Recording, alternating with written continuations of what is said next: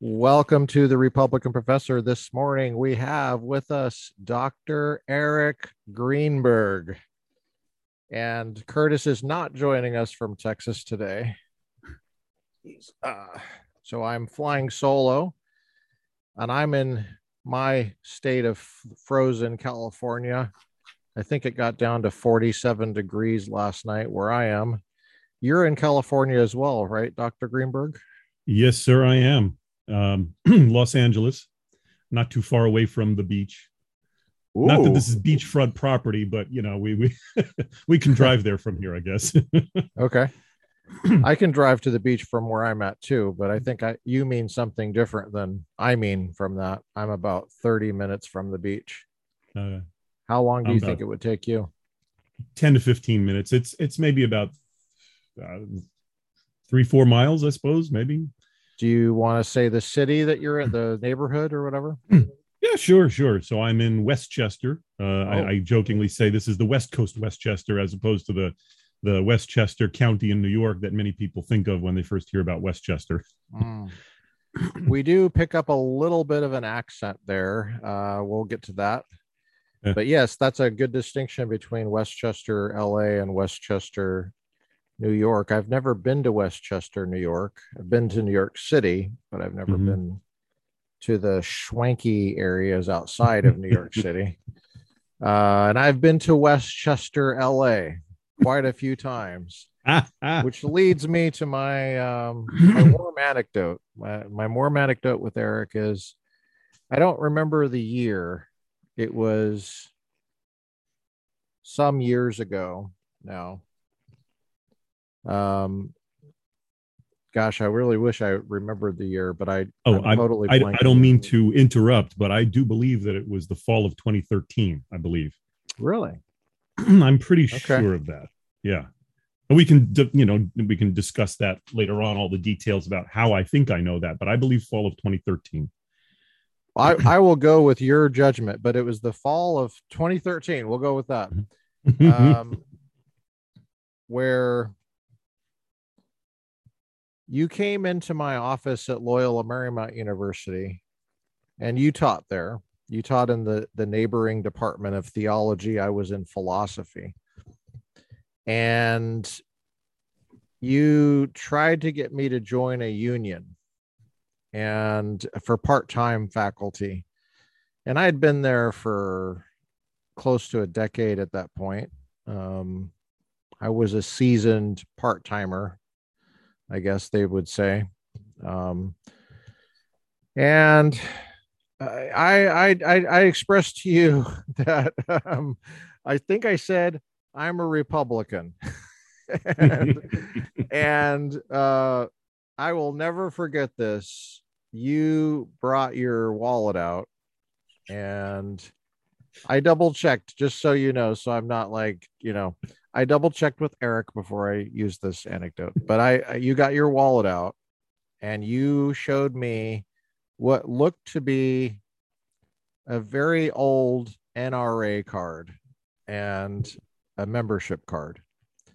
And it looked real and legit. I don't know why a union organizer, labor issues person on campus in Los Angeles would have one of those cards in his wallet ready to deploy unless it was a real legitimate card. And I was like so surprised. And then we ended up talking about the Second Amendment issues. Turned out you're a fan, and um, we're both fans of the Second Amendment, even though we might be disappointed in the NRA from time to time. but Mhm. just the idea of the right to keep and bear arms. So that was a point of connection that we had, that individual right to self defense, the firearm, and that was really cool. And it turned out um, I met Arik the person in that meeting, and I also really appreciated how, although we were on other sides of the fence politically on many issues, probably, uh, I appreciated your practical approach to to this topic of labor on campus. Was very nimble in that moment. You you looked for a point of connection, and you did it without hardly thinking. Like it was second nature. Like that's what you do. This is politics. You have to find some kind of point of common ground to have a discussion. And so I really appreciate it. It stuck with me the whole time, thinking about how I think that's probably really important in the current moment. And so, Dr. Arik Greenberg, welcome. Thank you, Dr. Mather, Dr. Lucas Mather. And I don't know how formal you want to be on the show, but I don't mind if you call me Arik for the rest of the show. If I can call you Lucas or absolutely. Yeah. I love that anecdote, and I appreciate your bringing that one up. And I'm all about memory and remembering how people have met and how they've connected. And so I'm glad that you shared a few of the details of that discussion that maybe I had forgotten. And I think you and I may have met at some point before that, but we never really discussed things extensively until that time. That's correct. Yeah. I knew who you were. Yeah. Are you at home in your office? Are you at the school? I am at home right now. Okay. So assuming that there are no wiretaps in the home, we're safe. Yeah, I knew who you were on campus. I mean, Loyola Marymount is. I enjoyed teaching there for the most part. There were some things that really got under my hide.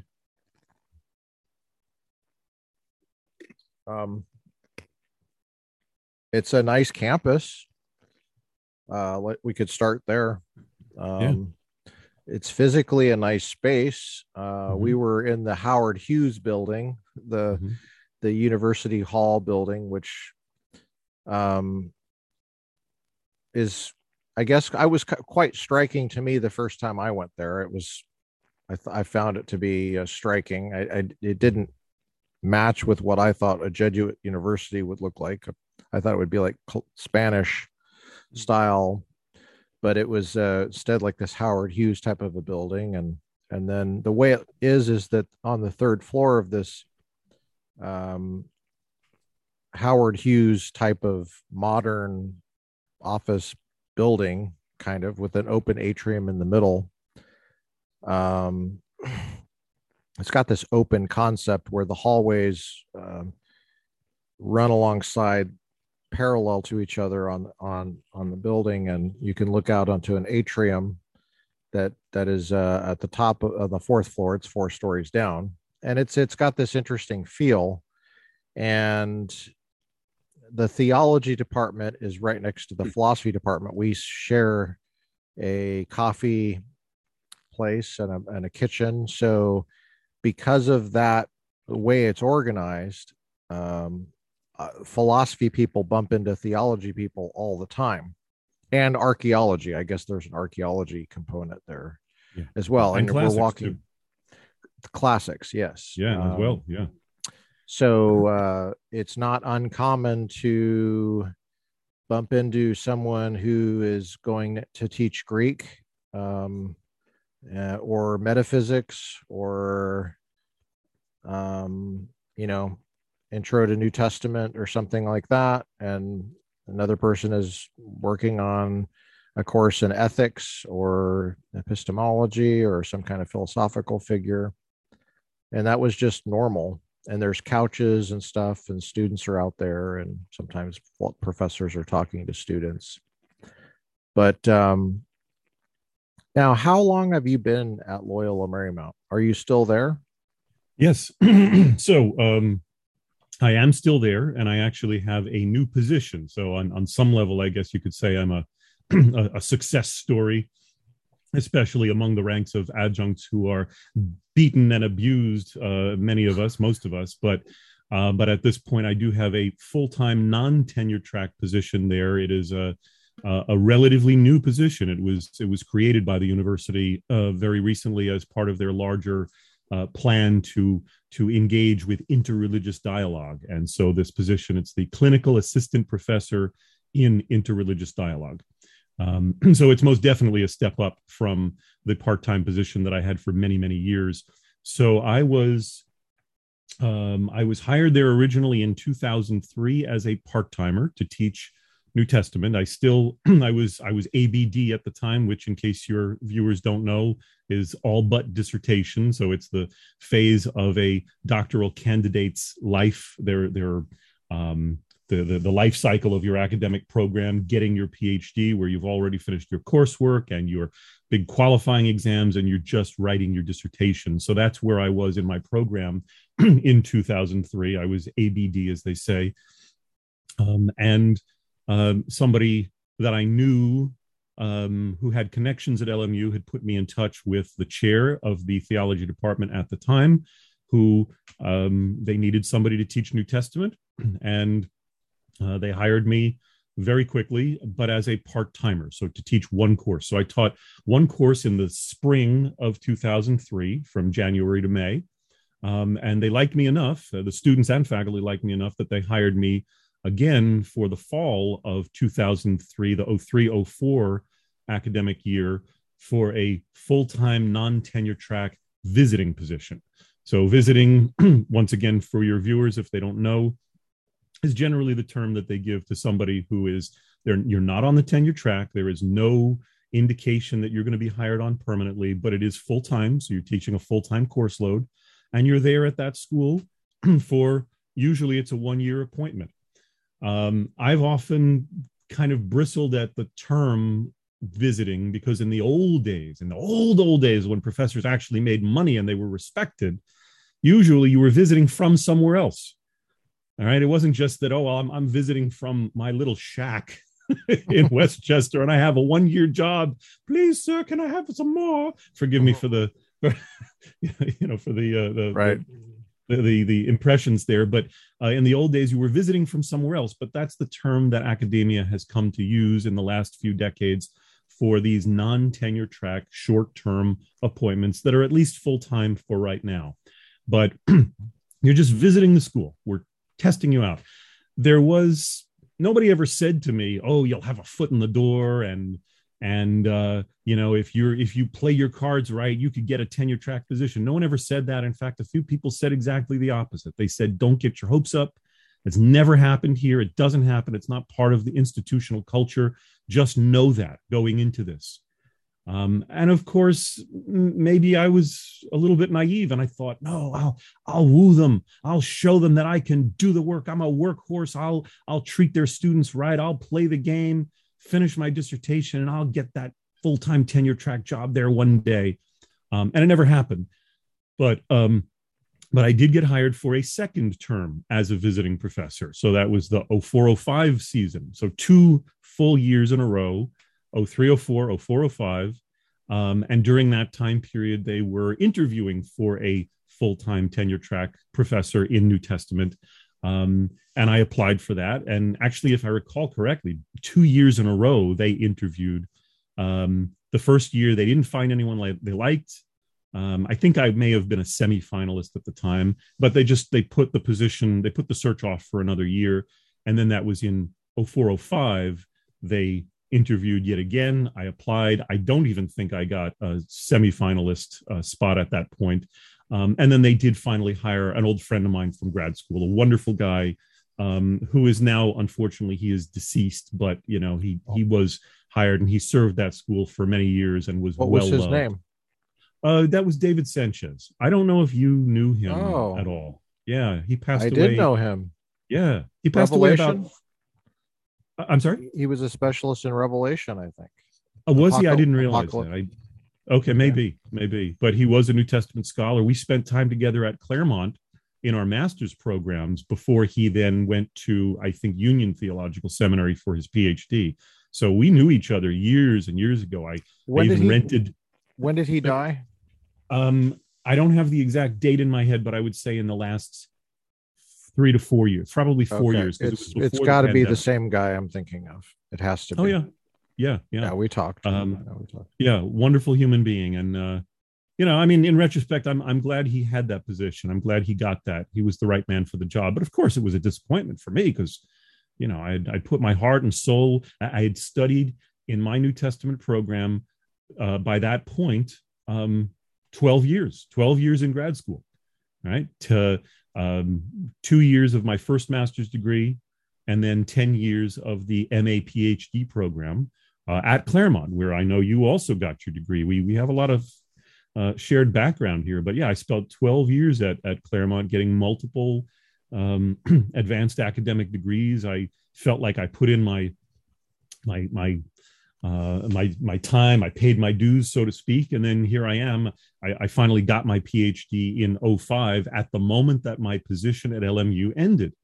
So as they hired David to take the new tenure track position, that was when they ended the visiting position, because they don't need a visiting position any longer. That's it's like, why do they need this guy to teach? So, and there was also a legal aspect to it, as far as I understand, where if a professor is teaching for a certain period of time at a school full time, they may legally have a claim to tenure, in terms of you might sue the school and say, well, I've been here X amount of time, you owe me this. So in order to avoid that, they will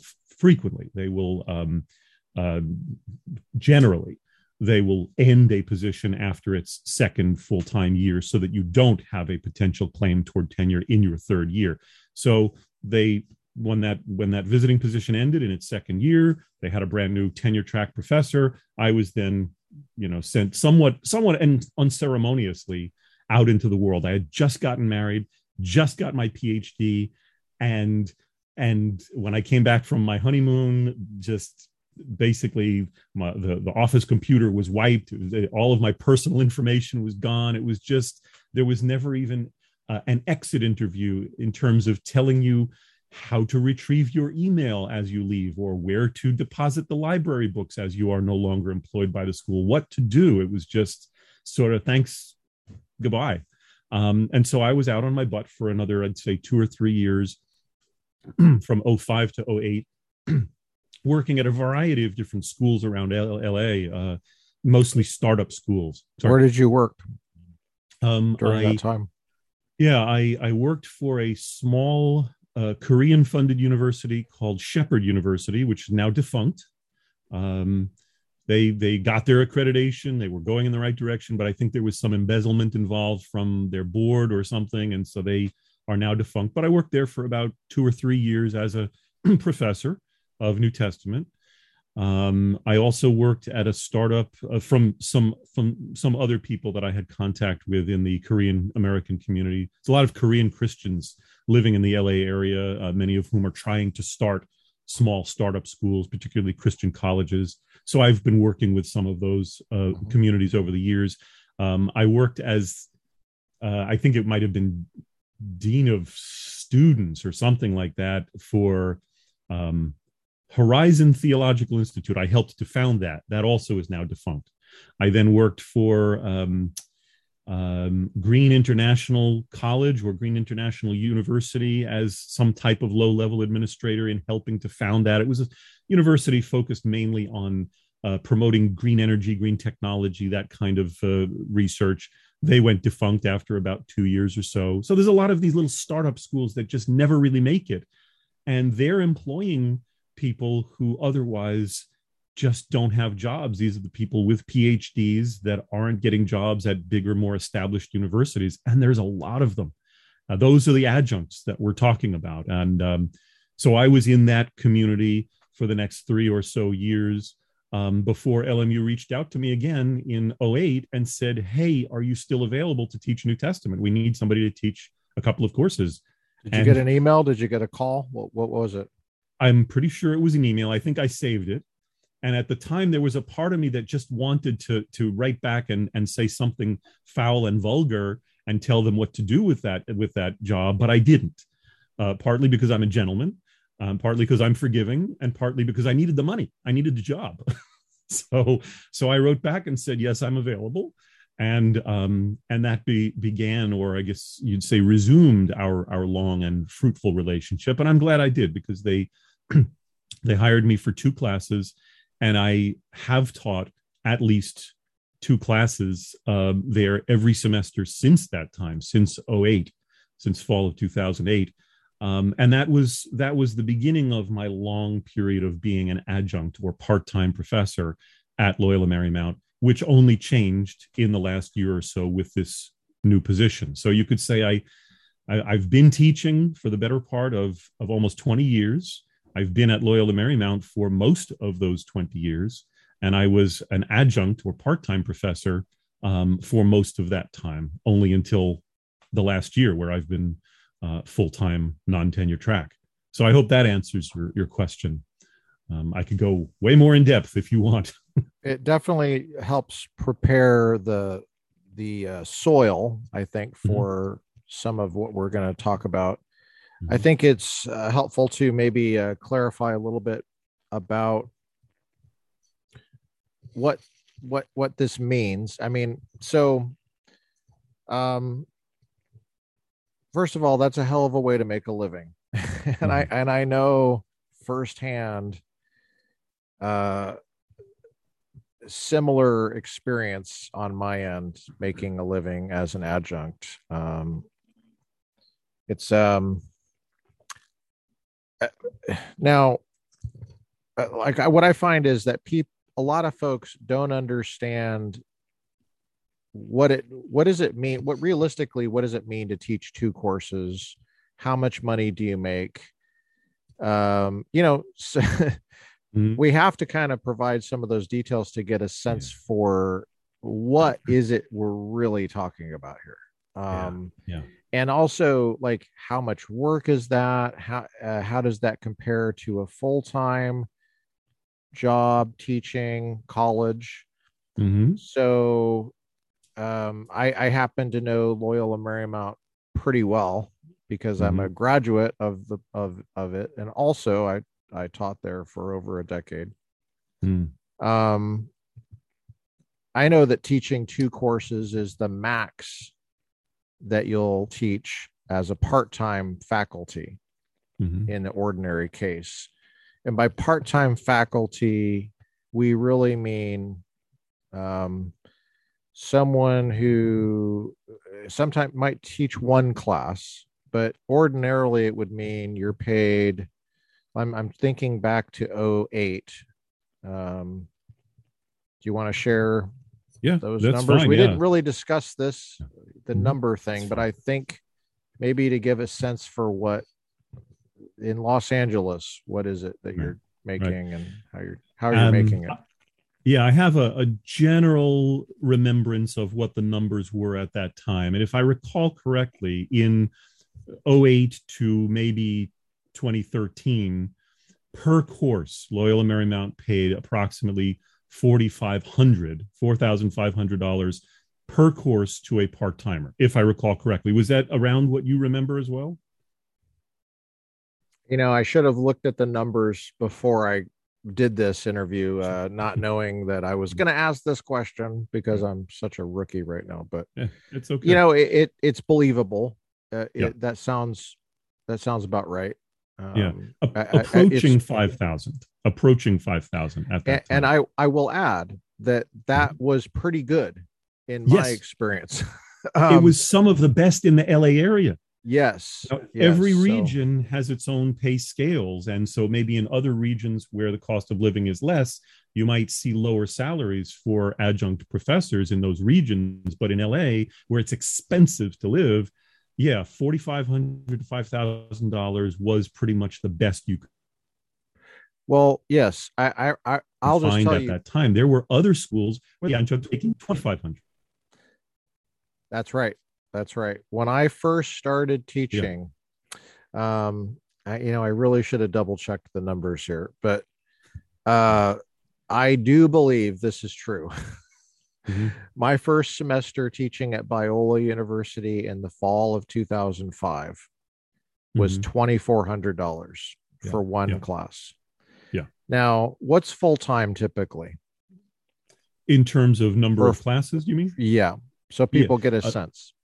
So at most universities, a full-time professor will not teach more than 3 classes total. At some universities, it is 2 classes. 2 classes is full-time, but you're also expected to do committee work and service and research and publication, whereas that is not required usually of adjunct professors. You're only paid to teach. You're not paid to do all the other stuff. You're expected to do it if you ever want to get anywhere in your career, but nobody's paying you to do that. They ask you about it. Yes, they do. They do ask you about it. What kind of publications are you doing? And it's a little bit odd to get that question when it's not part of your job. Mm-hmm. It's almost like, why are you asking me about this? Mm-hmm. Is this subtle hint that I should be doing this on top of? Yes. Okay, let's do the math for people. Because some people are like, okay, wait, you said 2,400, he said 4,500. Just break it down for me. Yeah.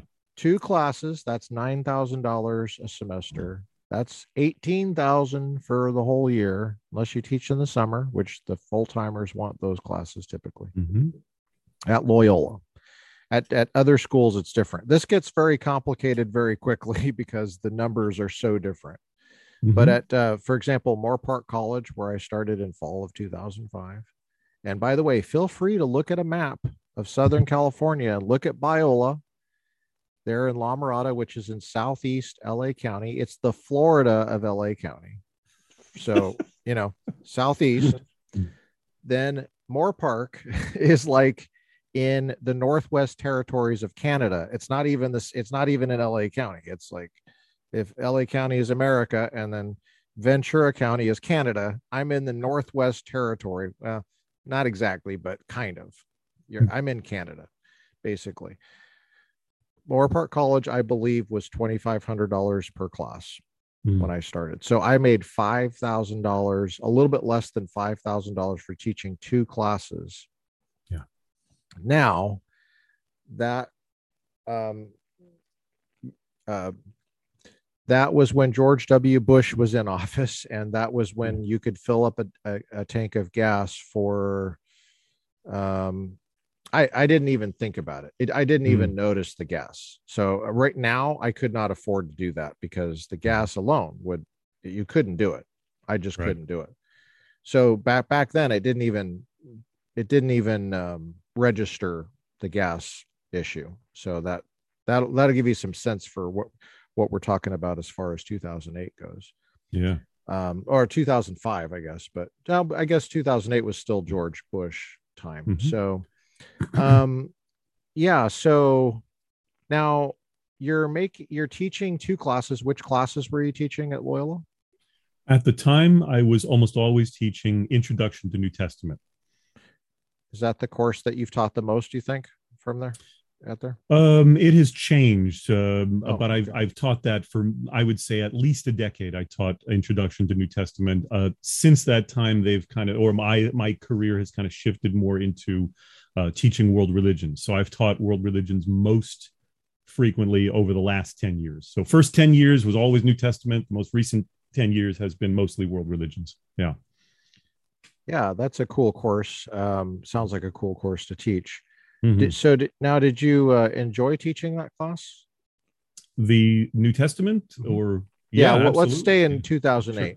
Sure. I'm mellowing in 2008, right when you came back. So yeah, I love teaching New Testament, and I wish I could teach it more often. It's just that the school seems to need me to teach world religions more. That's kind of where I'm fitting into the larger plan of the department, is expanding into interreligious dialogue, and that's fine. That's fine. I hope to continue to teach New Testament one day because I teach it in a larger context of world religions. But yeah, I loved it, and I was good at it. Students liked me. When, by the way, I'll just mention this. When my position ended in 2005, the last of the visiting full-time positions that I had, there were 2 independent petitions going around among students to have me kept on. And I found out it was not the same petition. It was different petitions from different students. And when the chair of the department at the time, and I won't mention the person's name because I don't want to disparage them, when they caught wind of this, they came to my office and sat down with me and asked me to be more sportsmanlike about it, to be more compliant with the department, and let the students know that this is not okay, and that these things happen where professors come and go, and to just let the students, just let them know that I was okay with moving on. And I was not okay with moving on, but I did what I was told, and I certainly didn't encourage them to continue to send around these petitions. But I guess it caused trouble for the leadership of the department at the time, and they considered me maybe a little bit of a rabble rouser, because I had some level of popularity. Okay, so that was 2000. That was 2005. Oh, that was 2005. Okay, Yeah. gotcha. Yeah, this is before they brought me back as a I part-timer. got you. That's why I was surprised. I was thinking, you actually want me back as a part-timer if I was that much of a thorn in your side? So then in 2008, yeah, they brought me back. I taught 2 classes pretty much every semester from that point onward. One time I even taught 3 classes, which is technically could be considered full-time, even though they don't classify you as a full-time employee. It is at least full-time hours. At LMU, if you full-time professors will either teach no more than 2 classes and have the additional committee work and service work they do, or some classes of professors, non-tenure track professors, will teach 3 classes, but there's less of an expectation of committee work. And that's currently what I'm in right now. The clinical position has an expectation of 3 classes, but less committee work and less expectation of publication. It's more of an instructionally focused job position. And I'm okay with that. So I'm currently full-time teaching 3 classes. So okay. Part-time, one could say, is 2/3 time.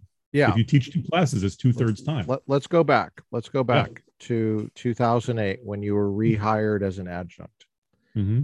And they said, we want you to come in and teach these Intro to New Testament. Was that right? Yeah, I believe it was 2 sections of Intro to New Testament. Now, what would you say, without committee work and without the administrative stuff that full-time faculty engage in as a matter of their departmental collegiality and duty to the school, if you're just teaching, okay, how many classes do you think that would be for full-time work? For full-time work, how many classes? Yeah. I think 3 classes is a reasonable estimate, and that's why I was mentioning the current position, which is considered full-time and is only focused or primarily focused on teaching, and they have me teaching 3 classes. So that's pretty much the expectation across the board. Yeah. All right. And I don't mean you're publishing or doing anything else. I just mean you're just teaching, you're meeting with students, you're preparing your lecture. So you're saying 3 classes is pretty much, that's a full-time job right there. Yeah. With the current level of expectation, the current level of units that are expected of a professor at LMU, other schools, it may be different. They may consider it 4 classes being full-time, but in those cases, those might be 3-unit classes where there are less, fewer in-class teaching hours. But I would say between 3 and 4 classes is full-time, no matter where you go. Okay. It's between 3 and 4 classes. The reason I ask is because at the community college, it might be a little challenging for people to follow this, but at the community college, it's 5 classes. Oh, interesting. Is full-time. And they still do committee work and stuff like that. So now those are 5 classes with 3 units. So 3 times 5 is 15 units. Right. Loyola Marymount's courses are 4 semester units, right? Currently 4 semester units. Currently. Yeah.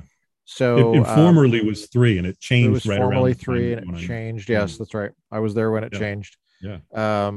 So 3 times 4 would be 12. That would be I think a clinical I've seen clinical professors teach 4 classes before. I don't know if they were teaching an overload or if that was just part of their package. But at that time, that sounds right, because actually, yeah, when I for was 3 unit classes. yeah, because Okay. when I was visiting professor at LMU, and from 03 to 05, I taught 4 classes. Yeah. And they Okay. were 3 unit classes. There you go. Okay, that's Yeah. where I got that from. Yep. Yep. Because we had clinical professors in the philosophy department, and I noticed I would count the classes they're teaching. Mm-hmm. You know. So, okay. So, now your prep time for these 2 courses when you went back to Loyola Marymount would have been, would you say substantial, or would it have been, you have a PhD in New Testament, but it does take some work to figure out what textbook you're going to use. You have to connect the material down to their level. It's when you get a PhD, you learn how to take apart the space shuttle, and then you're teaching undergraduates, and it's like you have a box of Legos. Depending on their preparation at the community college, it could be it's more like Lincoln Logs or something like that. So walk us through what it's like to prepare for a class after being away from it for a while. Yeah. This differs for every professor, of course, but the more experienced you are, probably there will be less prep time involved. But even still, there's always a few hours of prep time every week. Sorry, things are popping up on my screen here. And if you don't mind, I think I'm going to restart my video on my camera just for clarity, if you don't mind here a second. No problem. Okay. Yeah, sometimes, yeah, there we go. Oh, who was that dashing young lad? That was me on the day of my wedding in 2005. I had curly hair. Wow. Yeah. But I just realized we didn't say where you're from. Where are you from? Oh, yeah. I'm a New Yorker by birth. I'm from Long Island. No. And yes, no. Absolutely. Get out of here. Are you what with that accent? Forget about it. Well, my mom, I was going to say you were from Australia or something.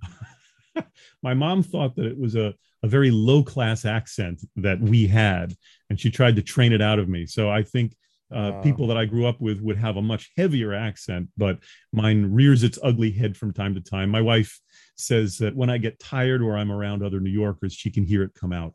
Can you give us a taste of it? See what it's like. I love it. I love the New York accent.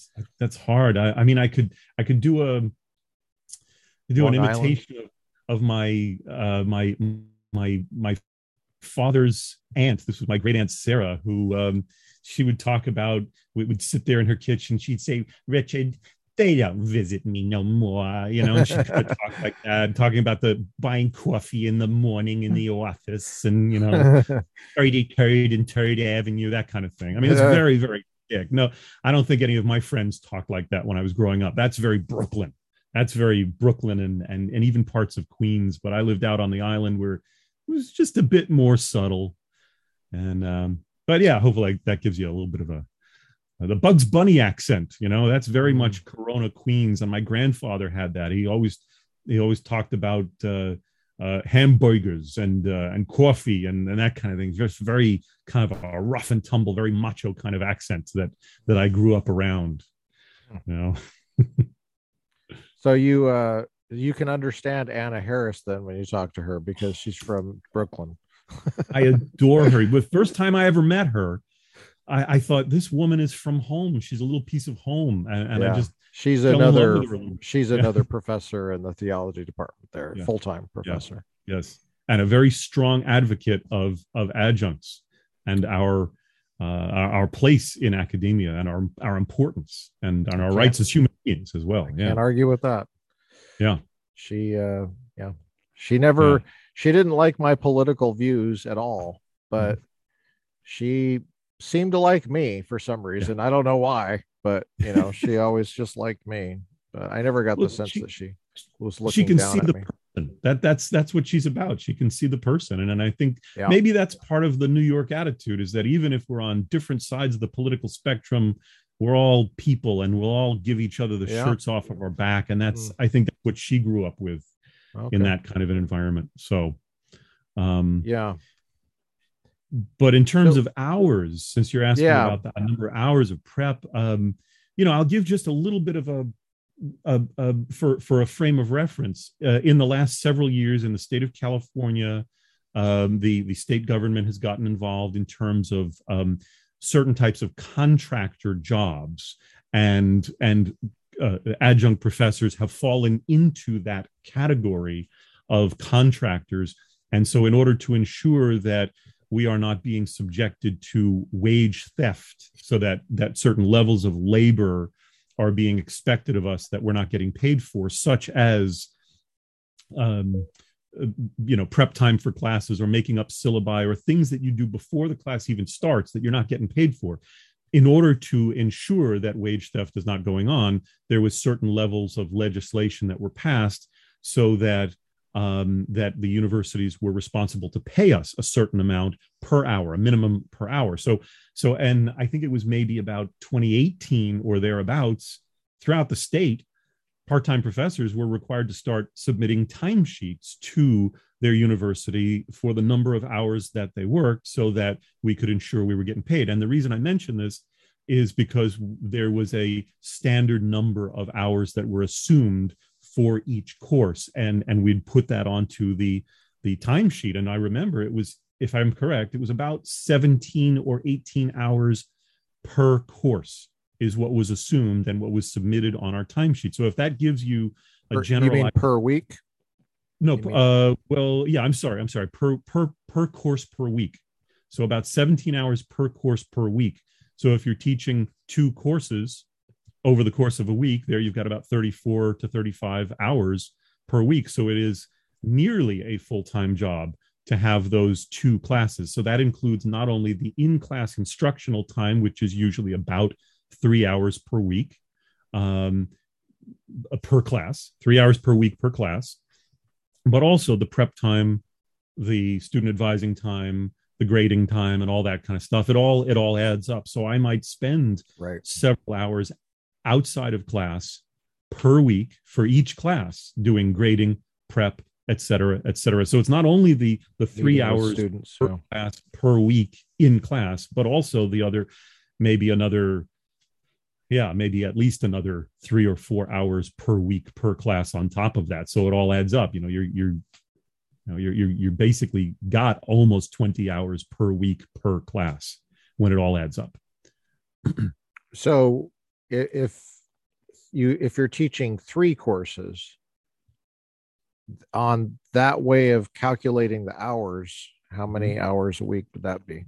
Then that would be more than full time. But I will say, in fairness, the math, I guess you'd say the math kind of combines here, where you're not going to be doing the same work twice, because you'll likely be teaching 2 sections of the same class. So you're only going to be prepping once for those 2 sections of that same class. So a person who's teaching 3 classes, it's probably 2 preps, 2 sections of one prep, 1 section of the other prep. So it is not linear in that respect. So still, you're going to be winding up working about 40 or so hours per week for 3 classes, including grading, meeting with students, prep time, research, etc.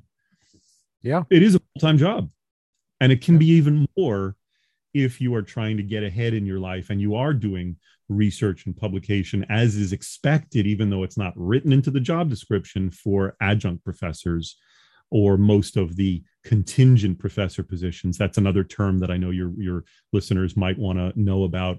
Contingent is just a general catch-all category for part-timers as well as full-time non-tenure track people, whether it's clinical positions or visiting positions or instructor or whatever, just anybody who is not on the tenure line. They generally call them contingent faculty, even if they're full-time. So what are the tenures doing? How much do they work and how much do they get paid? And what's the difference between what you're making and what they're making? And Do they work harder? What do they work more hours? That's a good question. I mean, different people will make different claims, and I want to be as honest as possible and supportive as possible. These people work hard; they work very hard. Academia is an abusive profession. It expects a lot out of you. It's a very charitably oriented profession. I mean, it works well with the servant's heart of Christianity that reviewers know about. The servant's heart. You're expected to dig deep and give a lot and to work a lot of hours for nothing. Your publication will be for nothing. Most people don't get paid for what they publish in academic journals. And that's a lot of work every year if you're expected to publish at least one or a couple of journal articles every year, and it's for nothing. You don't get paid. It's part of what you're paid for as a tenure track professor. Yeah, you'll maybe get paid a little something for a book, but people don't publish books that frequently, maybe one every 10 years. Some people have never published a book. And you don't get that much. I mean, you get a cup of coffee or something like that. Yeah, my 2009 book, I think I've made about $300 from it. So you might be able to get a coffee maker. Okay. Yeah, coffee maker. Yeah. So yeah, these tenure a nice coffee maker, but yeah, but they work hard. They work very hard, and but they do get paid fairly well for it. It depends on the university, but I believe that at Loyola Marymount they get paid pretty well. The salaries differ depending upon your rank, whether you're an entry level assistant professor or mid-career associate professor, or if you're full professor, whether you have tenure yet or whether you haven't gotten it yet. And we could talk later about the tenure process. But all those things will translate into a differential of pay. But my understanding right now is the base pay of an entry level assistant professor, an assistant the lowest level. Yeah, lowest level. So a tenure track professor. They haven't had tenure yet, but they're going to get in the Navy. You know, boom. Yeah, butter bars. That they might be making somewhere in the 80,000 range at this point. But there's a lot of other perks that go on top of that. There are certain, such as what, housing assistance. There are certain grants they're eligible for. So hypothetically, at Loyola, it differs anywhere. Not at Moore Park College, not at Biola, right, not at Pepperdine. Although you can live on campus in Pepperdine, but sure. But I know of one entry level professor at LMU, a tenure track, but non-tenured tenure track assistant professor who's been there maybe about 2 years, who with certain levels of assistance, grants, et cetera, is probably making about 95 right now, if I recall. That's a pretty good salary. I mean, LA is expensive, but that's still a pretty good salary. And I know I'm not making that much. What are they doing in the summer? And this is without teaching during summers. So professors generally will have off during summers. So that's June, July, and August. Usually they're expected to research and publish. So that's where I was saying that the grades are due at the end of May. Yeah, you're expected to work all the time. You're always thinking. You're always researching. You're always reading. You should always be publishing. That's part of the mindset of the field. And most of us undertake this willingly because we love it. We love the field. We love what we do. We want to educate students. We want to make the world better for those who are Christian. They want to spread the word of God as part of their academic work. That's why I keep talking about that servant's heart. Professors have a servant's heart. So they're working. They don't have it easy, but the tenure line professors, they are generally paid significantly better than adjunct professors. And do I think that tenure line professors work harder than adjunct professors? No, I do not believe so. I think they're still working the same amount of energy in terms of ergs or kilojoules or megajoules of energy expended by the body. They're working the same amount per unit time, per hour, per day, but they have different responsibilities than adjunct professors. They're teaching maybe more courses, or in addition to the 2 courses, they have more committee work and so forth. They have to hire somebody over the summer. They've got to figure out who to hire, and they sift through 400 applications. Maybe actually, they're probably not that many, but like 40 maybe. Yeah, all that kind of stuff. They're doing other work. So what is the adjunct professor doing during the summer? Either starving, because they don't get paid for the months they're not working, or they're working at another school or another job, something. Now, when you say starving, do you mean you're not eating much? You can't afford groceries? Or what do you mean by that? Yeah, I'm being a little bit facetious, but in some cases it can be that bad. When I say starving, I mean if you're not working, you're not getting paid. So an adjunct professor is being paid for the semester that they they're living on savings. You're not getting paid for. You're not paying your credit card or something. No, nobody's paying anything for you. You're living on a credit card, or you're living on savings or whatever. Salary is not calculated based on a 12-month period, right. Whereas generally for the tenure line professors, it is calculated on a year basis. Okay, so for the adjunct professor, you're and on the numbers you gave me for 2008, and it's increased since then. Yeah. But back in 2008, there was a crisis in the economy. The housing market crashed, and it sent ripple effects across the United States. It was a rough time for a lot of people. But in 2008, 2009, 18 grand in LA for a semester is not enough to live for most people. And unless you own the home and your grandparents bought it for like $400 or something, and they passed it down to you, Prop 13, and you're paying very little tax, property tax on that. But most people are not in that situation, probably. I don't think you have parents from California, so you wouldn't be in that situation, right? You're from New York. Yeah. You're from New York. Yep. So the property tax law discriminates against you. Discriminates against anybody who doesn't get basically property from their parents here or grandparents. You would pay much higher property tax buying the home. So you have to save enough during the semester, thinking about the summer. So when you think of the summer isn't like I'm going to be on the beach and sipping Mai Tais and reading the latest things that came out of Cambridge University Press and Oxford and about my discipline. You're thinking, how am I going to pay for eggs? Yeah. How am I going to maybe get a half tank of gas enough to get around until I get that next paycheck? And that next paycheck, when that next paycheck will be if you're invited back for the fall. It's not going to be at the beginning of August. It's not going to be at the end of August. It's going to be September 15th for Loyola Marymount. Yeah. And if you're at the community colleges like I was, I had to think even further ahead. I knew it was not going to be in mid-September. It was going to be at the end of September. So I had to be ready for that because they don't pay you until the end of September. Yeah. And for the Cal States, it was weird too. I taught at the Cal States, and I tell you, man, that's when I about lost it.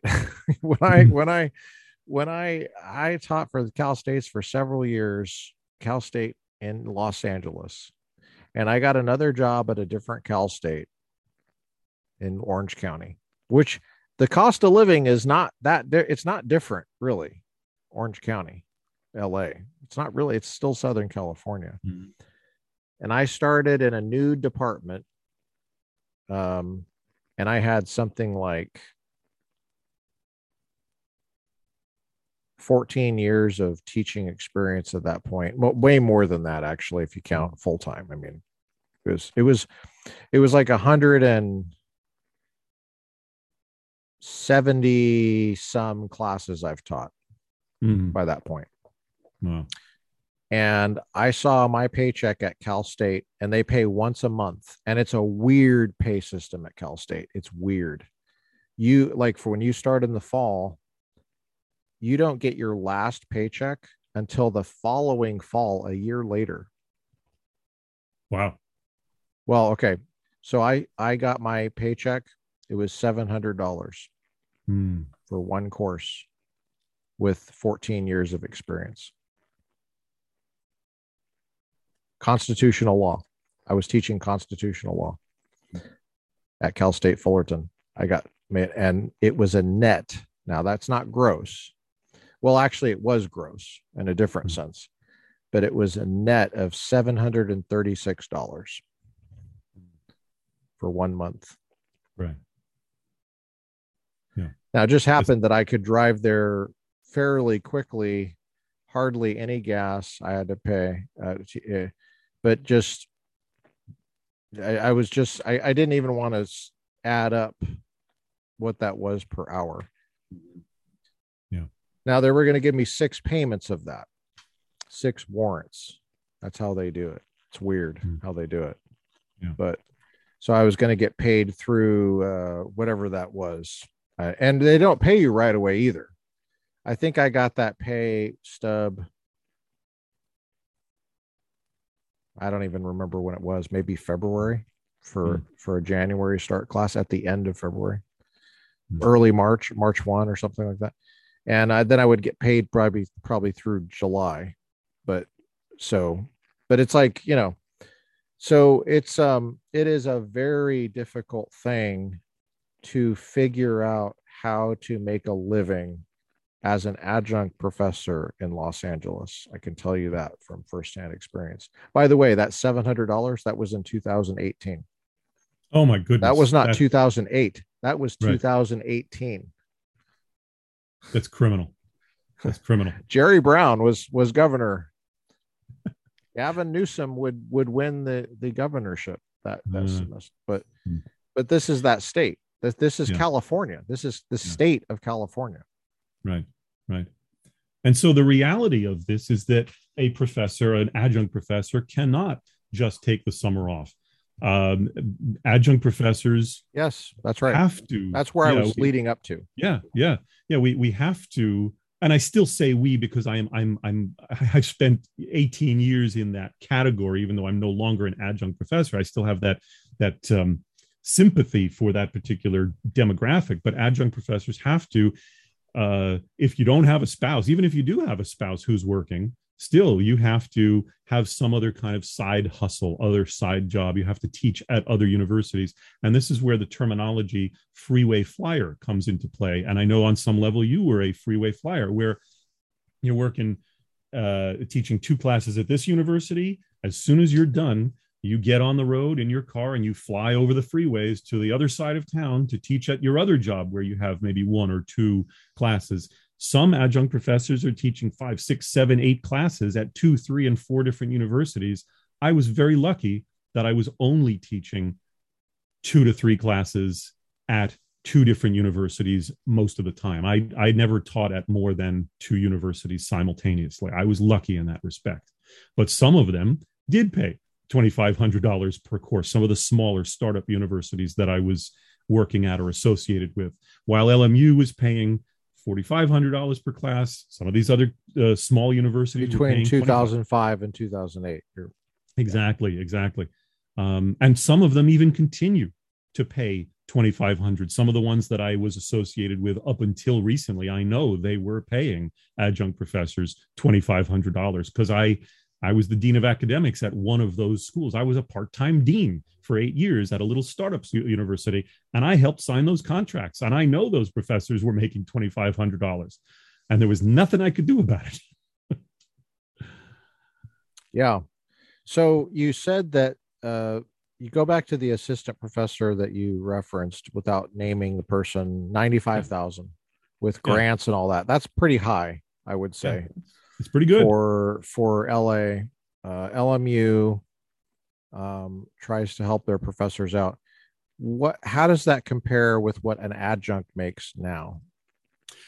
So the salaries at LMU for adjuncts have gone up significantly. And I'm not going to say that's due to any benevolence or beneficence of the university. It's just a lot of it has to do with economics and the change of the curriculum. So one of the things is that we went from a 3-unit curriculum to a 4-unit curriculum. So therefore, they were paying us 25% more because they were expecting more hours per week and more coursework for each course. So when we went to the 4-unit curriculum, the average adjunct salary went into the 6,500 range, as opposed to formerly 4,500. Now it was Per like class.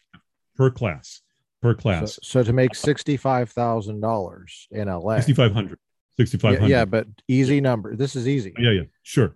To make $65,000 in LA, you'd have to teach 10 of those courses, right? That's right. And there's 2 semesters at school. That would be 5 classes a semester if you're going to work on publishing over the summer. Mm-hmm. But you can't teach 5 classes. They won't let you. Right. Because then that would be in the because of labor laws. Right. Now, here's what's going on with the labor laws, and this is where we might get into. I'm not going to get into any disagreements that we might have. I'm just going to identify a possible disagreement. And I honestly don't know enough, about where this is a learning experience for me as well. So, but the way I'm thinking of the labor law is it might be well-intentioned, but the labor law is of course, it's going back to the New Deal. So this is a huge discussion. There's no way we're just scratching the surface, but I'm just identifying it.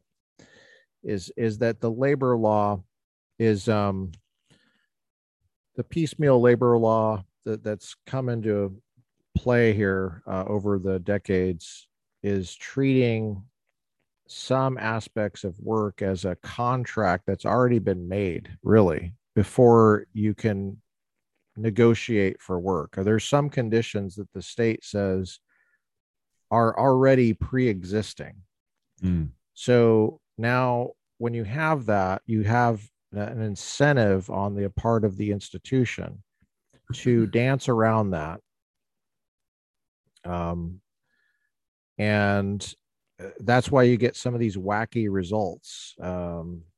I saw the time cards at Pepperdine a couple years before they appeared at Loyola Marymount. And that probably is why there was a different result in the 2 lawsuits. There were 2 lawsuits, actually, one against Pepperdine and one against Loyola Marymount.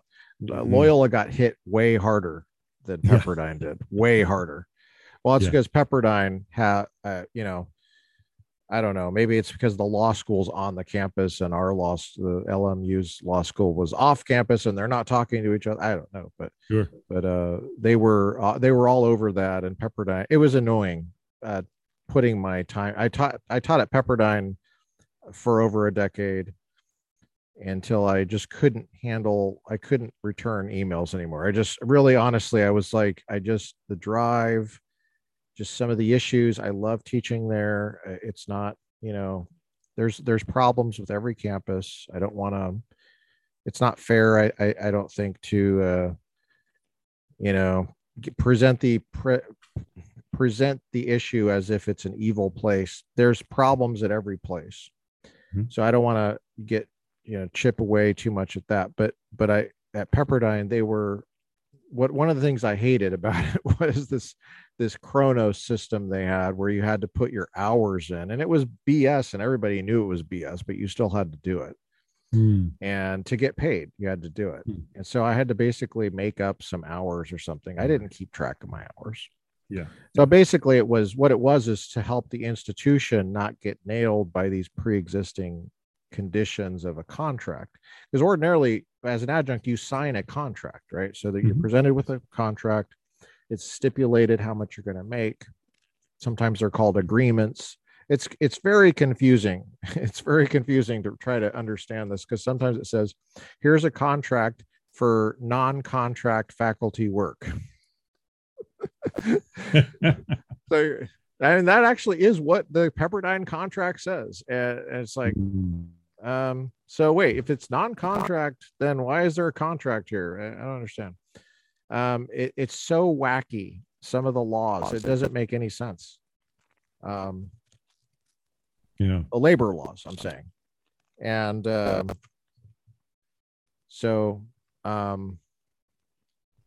but that it'll stipulate some of the. I think I'm having an issue with my. It's my internet connection. Yeah, I've noticed a little bit dropping there from internet. All right. Well, I have the cord in this new microphone is such that I have to hold it like this for the static to go away. I think it's just the cord. Anyway, so I didn't know if it was the cord. But so ordinarily you sign a contract and the conditions are there in the contract. So you think, okay, well, this is just a contract, right? You're agreeing, both parties are agreeing. The institution is saying, I want this much labor from you. Here's how much I'm going to pay you. And then that's it. And you both skip off into the distance, and it begins this time and ends this time. But the labor law in California, I don't know what it is in other states, but the labor law in California would say, no, there's all sorts of other things that aren't stipulated in the contract that are actually a part of the contract because it's a part of the labor law. And that stuff is to some extent fluid, depending on the political climate and what's happening in legislature or what latest decision happened, in court. So it's a little confusing for the adjunct. What exactly, why is it that I can only get 2 classes? Let's say I need more than 2 classes. Why can't I have more than 2 classes? Let's say so on one way of looking at it, you're getting 18 grand in 2008 for the academic year. Okay. I'd much rather have, what do we say that was? It was 4,500. Okay. I'd much rather have 45,000 than 18,000. Now that means I have to work twice as hard. But I also get twice the money, and I need the money, and I'm willing to stay up later and get up earlier and work on Saturdays and stuff like that. Well, the labor law won't let you do that. And the way they have tenure on campus it's just really interesting how antiquated this system is, because the campuses act as if from heaven Moses gave the possibilities, like you have visiting professor, you have clinical professor, it's like, well, why can't you change that up? I mean, why is it just that? Why can't you have something like, I don't want to get off into tenure. I'm interested to hear what you have to think about, what you say about tenure. Whether it's a good thing, how do you get it, all that. But why can't you have just a professor? Like just teach the students. I mean, why is that? Why can't you have that? It's interesting. It's odd how an industry dominated by Democrats is so conservative. I know. So you obviously have theories about this. So yes. Talking. Yeah. I know that you wanted to get in there like 5 million places, and I appreciate you just letting me. Quite all right. You're the host. I'm going to follow your lead. So bottom line, tenure, and I'm sure a lot of people don't understand what tenure is. It was something that, as I understand it, was created or at least standardized under the AAUP, the American Association of University Professors, which is a It's a national organization that's been around at least since the 1940s, but they created a statement of principles on academic freedom and tenure in 1940. And one of the major purposes of this, and I'm actually reading from something here, is to ensure the freedom of teaching and research and extramural activities. Essentially, tenure helps to guarantee a certain level of academic freedom for professors, because if you come up with some type of, let's say, very novel idea like Einstein's theory of special relativity, and all of your colleagues disbelieve in that, or they maybe are a little jealous, and they're going to want to get you fired.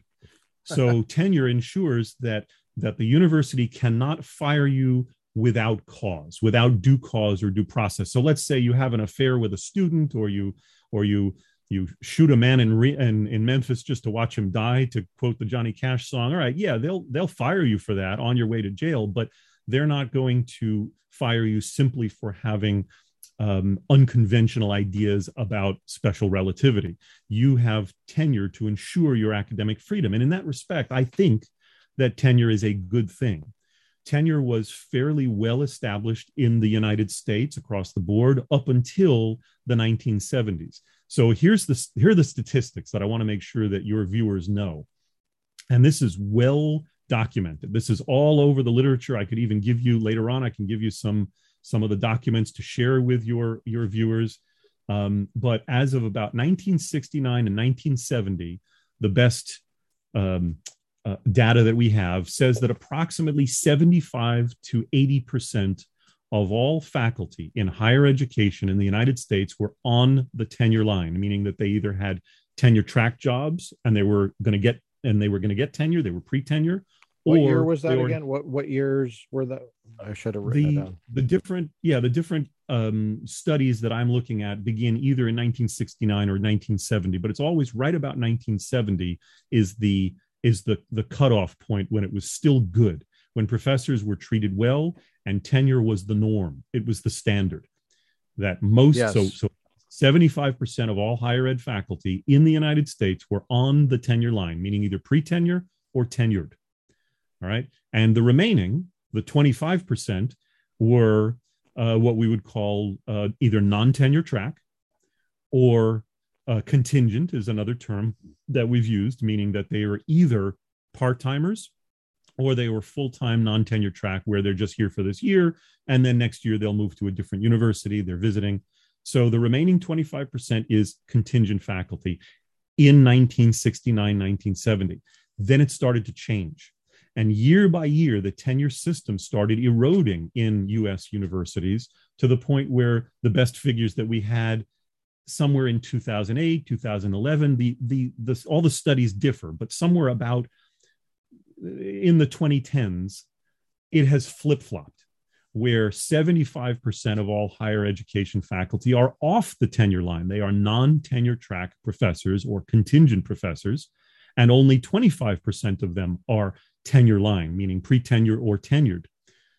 So in that 75% category of contingent faculty, a significant amount of that 75% are part-timers. I would say the best estimates are about 50% of higher ed faculty at this point are part-timers, and the remaining 25% comprising that 75% are non-tenure track full-time, like visiting profs or other kinds of full-time instructors that have 1-year contracts and likely will be out on their butts the next year. So it's short term. So yes, the tenure system has eroded over the last 40 to 50 years, from 1970 to 2010 or in the 2010s. Now, obviously, we're in 2022, but it has not gotten better. It has stayed the same or gotten worse. So the tenure system is broken. I personally believe that the tenure system was a good thing. It is a good thing, hypothetically, in that it ensures a certain level of academic freedom for professors. I don't believe that it keeps deadbeat professors in their jobs and keeps them from being fired. I think that's really up to the individual department. But I mean, I'm sure there are always cases where professors are going to abuse the system, but it's not something that institutes a level of mediocrity. I don't believe that. But I do believe that it ensures that professors also have a living wage and that we have some level of security being at one university, and we don't have to spend all of our time driving to a second, a third, a fourth university to work part-time at 3, 4, 5 places, and that we don't have the time to contribute to research and publication the way that a professor is supposed to do when they're outside of class. So to me, that is one of the drawbacks of the fact that the tenure system has become broken over the last 40 to 50 years. Some professors these days, they'll say, oh, the tenure system, it's a thing of the past. We have to just move on and figure out how to fix these problems without tenure because it'll never come back. I disagree. I think that we can, if we work hard enough, we can fix the tenure system. We can bring it back, or at least do some type of a correction of this. I understand we were talking a few minutes ago about the idea of all of these labor laws that are quick fixes to the big problem of having all these adjuncts floating around in higher education, and what are some of the unforeseen negative consequences of these quick fix legislations. Yeah, I know that they are well intentioned, these various labor laws, but they're just not helping. They're making things worse, or they're keeping them the same. And in my opinion, there are a couple of ways we fix this. And one is by having support from all higher ed faculty, tenured or non-tenured, to try to restore the tenure model, to try to ensure that we don't excessively use adjunct professors, because that's what's going on, is that the universities are getting away with hiring 2, 3, and 4 adjunct professors to do the job of one full-time professor, tenured or not. And they're saving money. They're saving money on benefits. They're saving money on all sorts of things. And they're keeping those adjunct professors disempowered so that they are not able to speak up in the governance, the shared governance of the university. That's one of the things that the university system is based on, the idea of shared governance, that everybody in every class of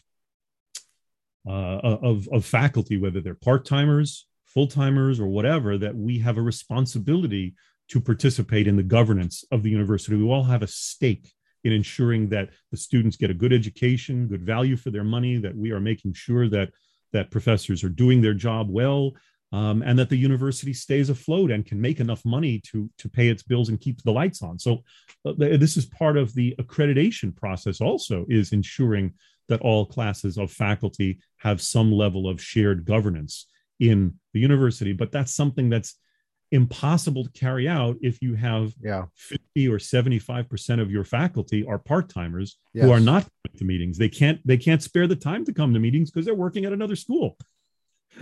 Yes. So we need to fix that. Mm-hmm.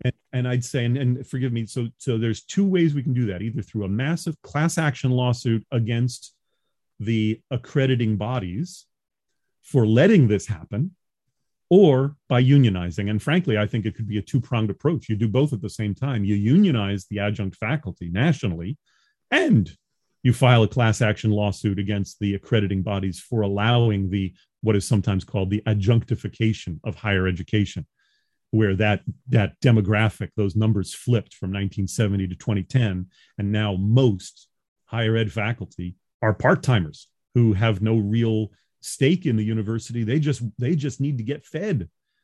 And there's just no chance that they're going to ever get a tenure track job because there are so few of them out there. And so many faculty either go and they do something else and they leave academia. And that means that talented, brilliant people are leaving jobs where they could have been very productive and they could have really helped advance their field. Or some people are just keeping on teaching at 3, 4, and 5 different universities for 20 or 30 years until it wears them out. And some of them do die. So, yeah, I agree that tenure is a good thing. I think I want to hone in on something that some people might be missing about what we mean by tenure. The most specific thing we mean, I mean, maybe not you. You can let me know if you mean this or not, but is the rights of rehire. In other words, that's the most dramatic difference. If you have a contingent full-timer versus a tenure person is, I mean, yeah, there's some due process things about removal if there's complaints or something like that. That's fine. You can build in the due process stuff on any level, really. But it's the rehire issue because it's the thought that I don't know how far I have to plan in advance financially. That's the very taxing thing on the adjunct. And the tenure doesn't have to worry about that because they're first in line for any courses that the university offers if they have students. Yeah. And if the students are willing to come and pay the money, then of course, if you don't have the students willing to come and pay the money, then you have another problem altogether. Mm-hmm. But you have, and I agree that the tenure issue in terms of due process rights for removal is very important. I would say it's just as important for like judges, for example. A judge, you don't want the judge running for re-election, or well, I mean, judges do run for election, but I'm talking about federal judges. Federal judges have tenure, you know. Yeah, right. And they have a tenure immediately. There's no process other than getting appointed by the president and confirmed by the Senate. That's immediate. And there's a good reason for that. I think it's a very good reason. It's actually in the Constitution, the U.S. Constitution. I mean, the reason's not in the Constitution, but the provision is that when you hear a case and you have two parties, we have an adversarial legal system, so there's always two parties, right? The judge works for the government, right? So oftentimes the government is a party to the case. For separation of powers, you have to ensure the judge is independent of the government side, right? So what happens when the judge is worried about getting his contract renewed, and who's going to renew the contract? Well, the government is. Mm-hmm. And the government is a party in the case. Mm-hmm. So you have to remove the judge from financial pressure, first of all. And then on the other flip side of that is, what if the judge feels like his contract isn't going to be renewed by the government? He thinks the government should lose. And what do you know? The other party is hiring. So, I'll just get a job with them and I roll with them. So it would just corrupt the whole thing. And I think to some extent with grades and stuff, professors are like that. I mean, they're kind of, they're judging student work. There is a amount of independent judgment that goes into being a good professor. You have to be able to think for yourself. You're not just towing the line of the university, right? The university has views about things, but you're not just a mouthpiece for the university. That's not how it really should be. Or you shouldn't even be a mouthpiece for the department, I don't think. Right. So I think what I hear you saying is you're for free speech. Is that fair to say? I'm always for free speech. Absolutely. Okay. So you and I both connect on the First Amendment and the Second Amendment. What do you know? We probably will have common ground on the Fourth, I'll bet. So yeah, I totally agree with that. I think you are correct also as far as the shared governance thing. A lot of people don't understand as far as what it means. What's shared governance? That means that faculty are making decisions about how to run the school to some extent, right? It's not just bureaucrats that don't teach. Faculty have some say. Is that what you mean? Yeah. And if I can elaborate on that, yeah, please. That is one of the differences in how universities used to be run and how universities are currently run. There's always the idea of shared governance, which is built into the process of accreditation. All the major U.S. accrediting bodies that accredit schools, and they are, by the way, they are private nonprofit corporations that are endorsed by the government. The government, you probably know this, but your viewers may not. The government does not get involved directly on the level of accreditation. The government has sort of a level of oversight of the accrediting bodies, but the accrediting bodies themselves are private nonprofit corporations, most of which are secular. Many people would not know that part. Right. So that's good that you said that. Yeah. Some of these are actually religiously oriented accrediting bodies. They're Christian that accredit Christian schools, like ATS. Yeah. ATS, ABHE, Association for Biblical Higher Education, TRACS, the Transnational Association of Christian Colleges and Schools, but the majority of them are secular organizations like WASC, the Western Association of Colleges and Schools and Colleges, I think. Yeah. Each region having its own. Yeah. Yeah. So these are private nonprofit corporations, but they are endorsed by the Department of Education. So the government sort of oversees loosely, but stays out of it. But there's always this expectation from all the accrediting bodies that there will be a certain level of shared governance among all of the stakeholders of a university. And that includes students, because they want to know, what are we going to get taught? Are we going to are we going to be taught biology as well as chemistry and so forth? Right. Is this degree? There's a lot of decisions that have to be made as far as curriculum goes. Yeah. What the degree plans look like. Yeah. Yeah. Professors, students, even the staff to some degree, as well as the administrators. The big difference that has taken place is over the last 50 years, with the adjunctification of higher education and fewer tenure line professors, that means that more of the responsibility falls on the shoulders of the upper level executive administrators, the provosts, the chancellors, the executive vice presidents of whatever, the president, him or herself, and so forth. And less of the responsibility falls upon the shoulders of the individual professors in their committee work, because that's part of it, is that the professors are supposed to contribute in their committee work to the governance of the school, things that they would be helping the deans to govern and carry out certain policies. So now that you have fewer and fewer professors who are tenure line, who can devote their time to this shared governance, more and more of the responsibility falls upon the shoulders of the upper level administrators from dean on up, dean, provost, executive provost, associate provost, and so forth.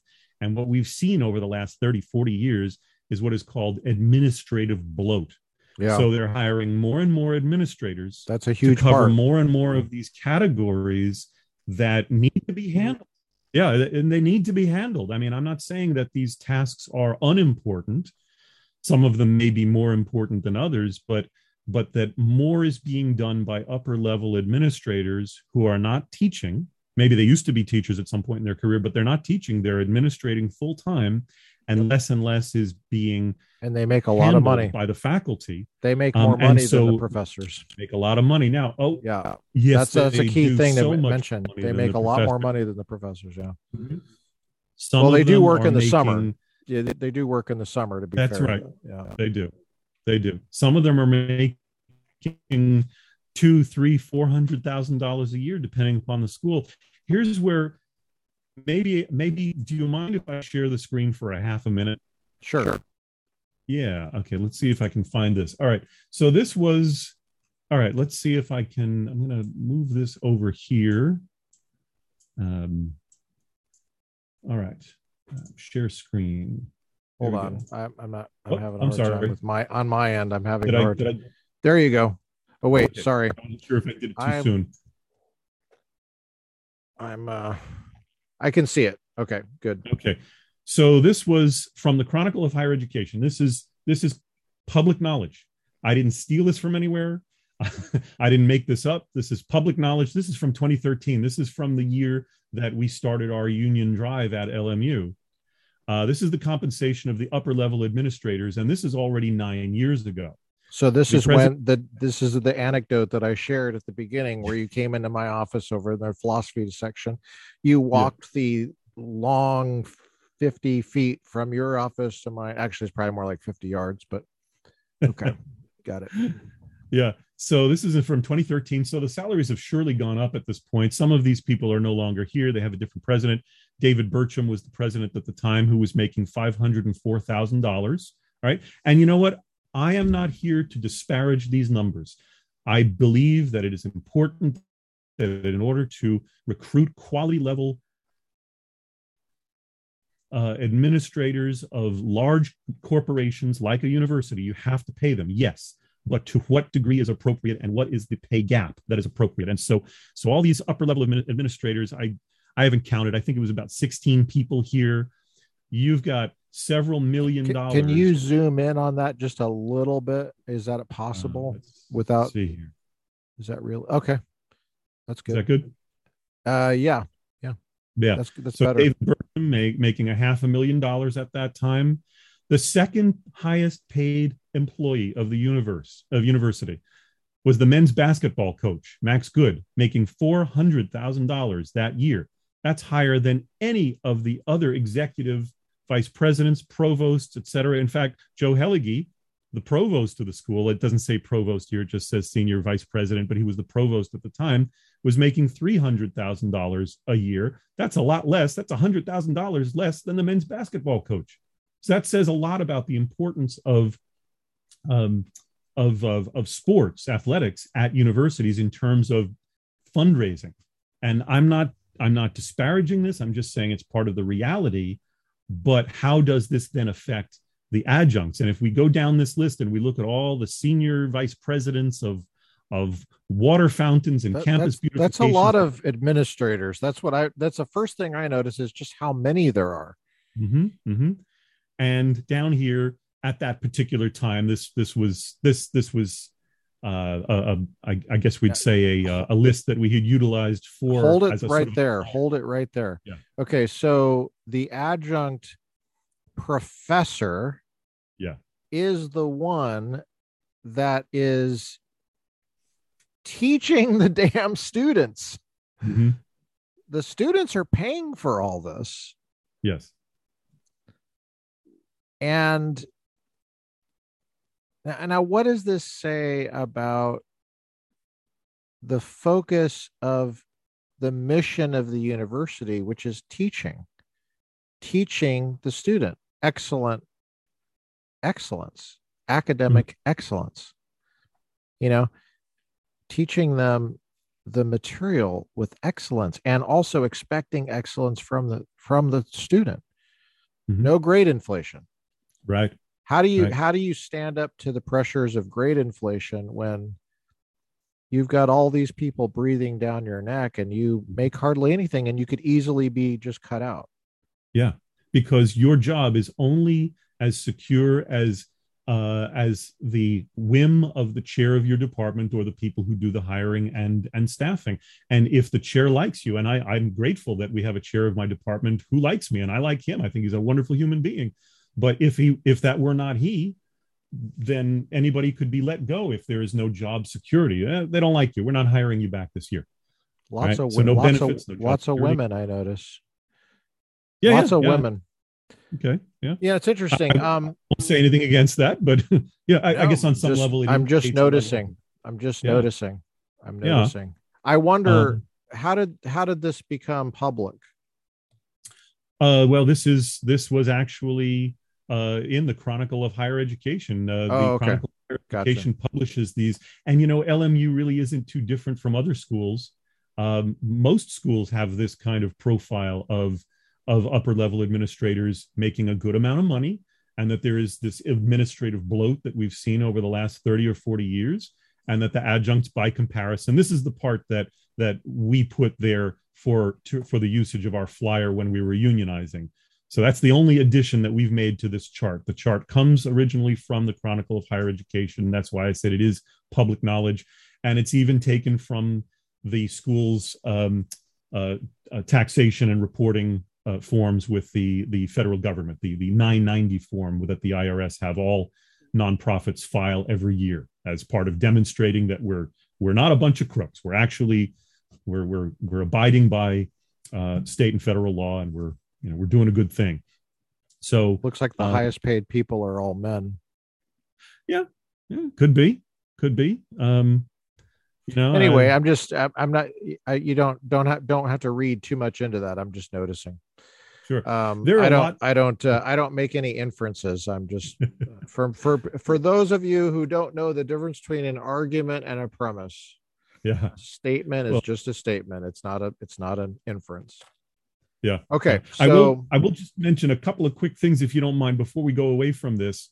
At the time that we were starting to unionize, the head of human resources at the time, well, I mean, the school took a very anti-union bent, but they were talking, they were kind of engaging in the rhetoric of, those big union bosses making those big salaries. You really trust those big union bosses? Well, one of the individuals who was saying that was making about $232,000 to organize under SEIU, Service Employees International Union, Mary Kay Henry, with approximately 2 million members under her in her care as part of SEIU. She was making about the same salary. So yeah, that flies in the face of that argument of, these high paid big union bosses, don't trust them. So that's all I'll say about that. The adjunct would be making in 1 year. That's a year, right? For the adjunct. Yeah. So that would be 1 month pay of the lowest, just about 1 month. Yeah. It's interesting. Yeah. Okay. That's very helpful. Gives people a sense for, now you didn't have the tenure line in the middle on how many those are, but those are pretty bracing statistics that you have, 75% versus 25. And then that's flipped just in 40 years. And then you have the administrative bloat. So it's not like the university is saving all this money. It's going to administrators.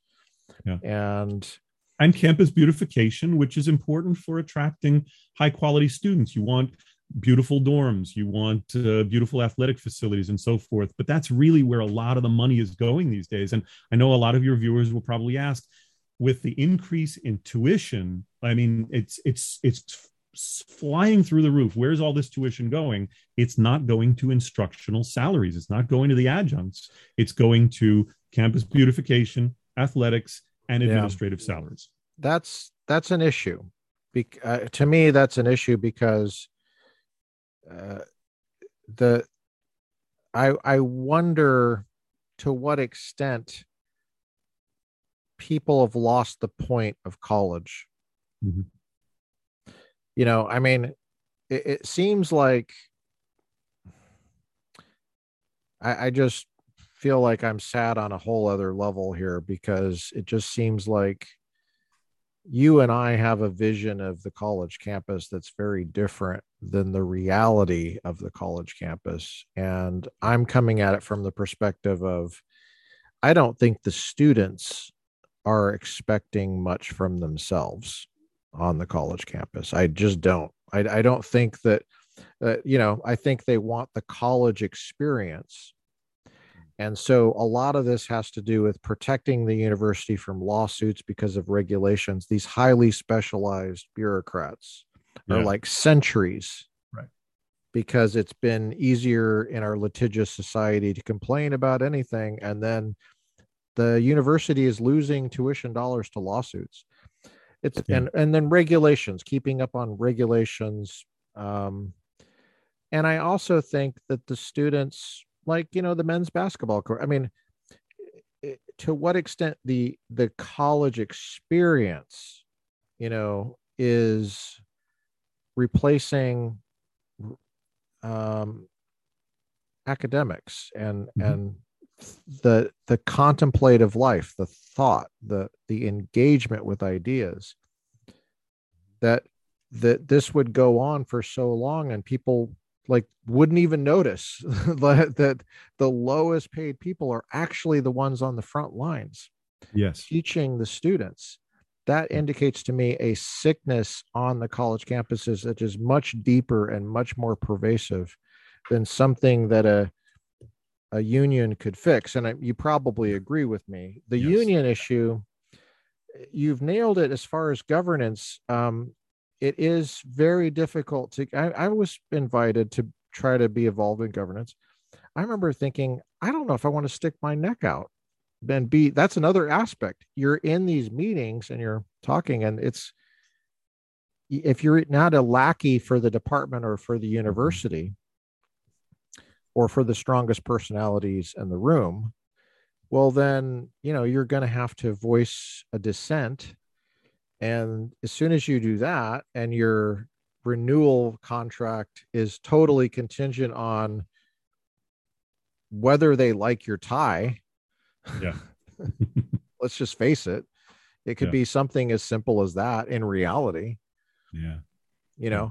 I mean, they can't discriminate you. Well, actually, they could discriminate against you in reality if you're a member of a so-called protected class, because there's no way you could prove it, right? Yeah. But that's the So I mean, we're actually trying something, Arik, here that is like very noble. I think you and me are discussing something that is quite complicated, and we're not going to get it solved in a short period of time. And I just wanted to confess, I have an 11 o'clock appointment. Would you be willing to have me on the show again so we can continue to talk about some of these issues? This is part one, man. This is part one. There's no way we can broach. This is just scratching the surface. And I thought if we can just get folks to have an introduction to some of these issues, and I don't know who else to talk to you to about it than you. I mean, you're the man, as far as I can tell. I appreciate it.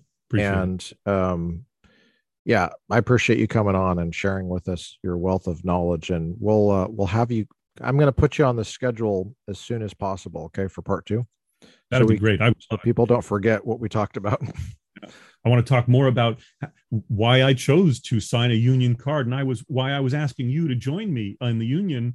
And of course, we need to talk about why I had that NRA card in my pocket, in my wallet. We'll start right there, and we'll talk about how you came from New York to California too, as well, and maybe even a little bit of sharpshooting action. Well, or weightlifting. I know you were a weightlifter. Yeah, but we'll start with the union next time, and this will just be part 1. I appreciate it. Thank you, sir. Honored.